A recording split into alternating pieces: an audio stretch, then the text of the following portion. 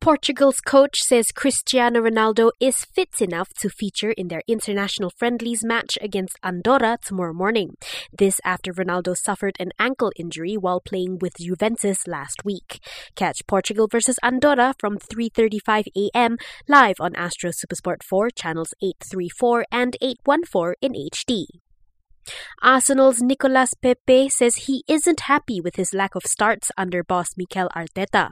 Pepe has only started in one of their 8 Premier League matches this season. Speaking of Arsenal, the club has brought back its mascot Gunnersaurus less than a month after letting the dinosaur go due to financial reasons. Man United will reportedly renew their interest in Aston Villa's Jack Grealish if midfielder Paul Pogba decides to leave United.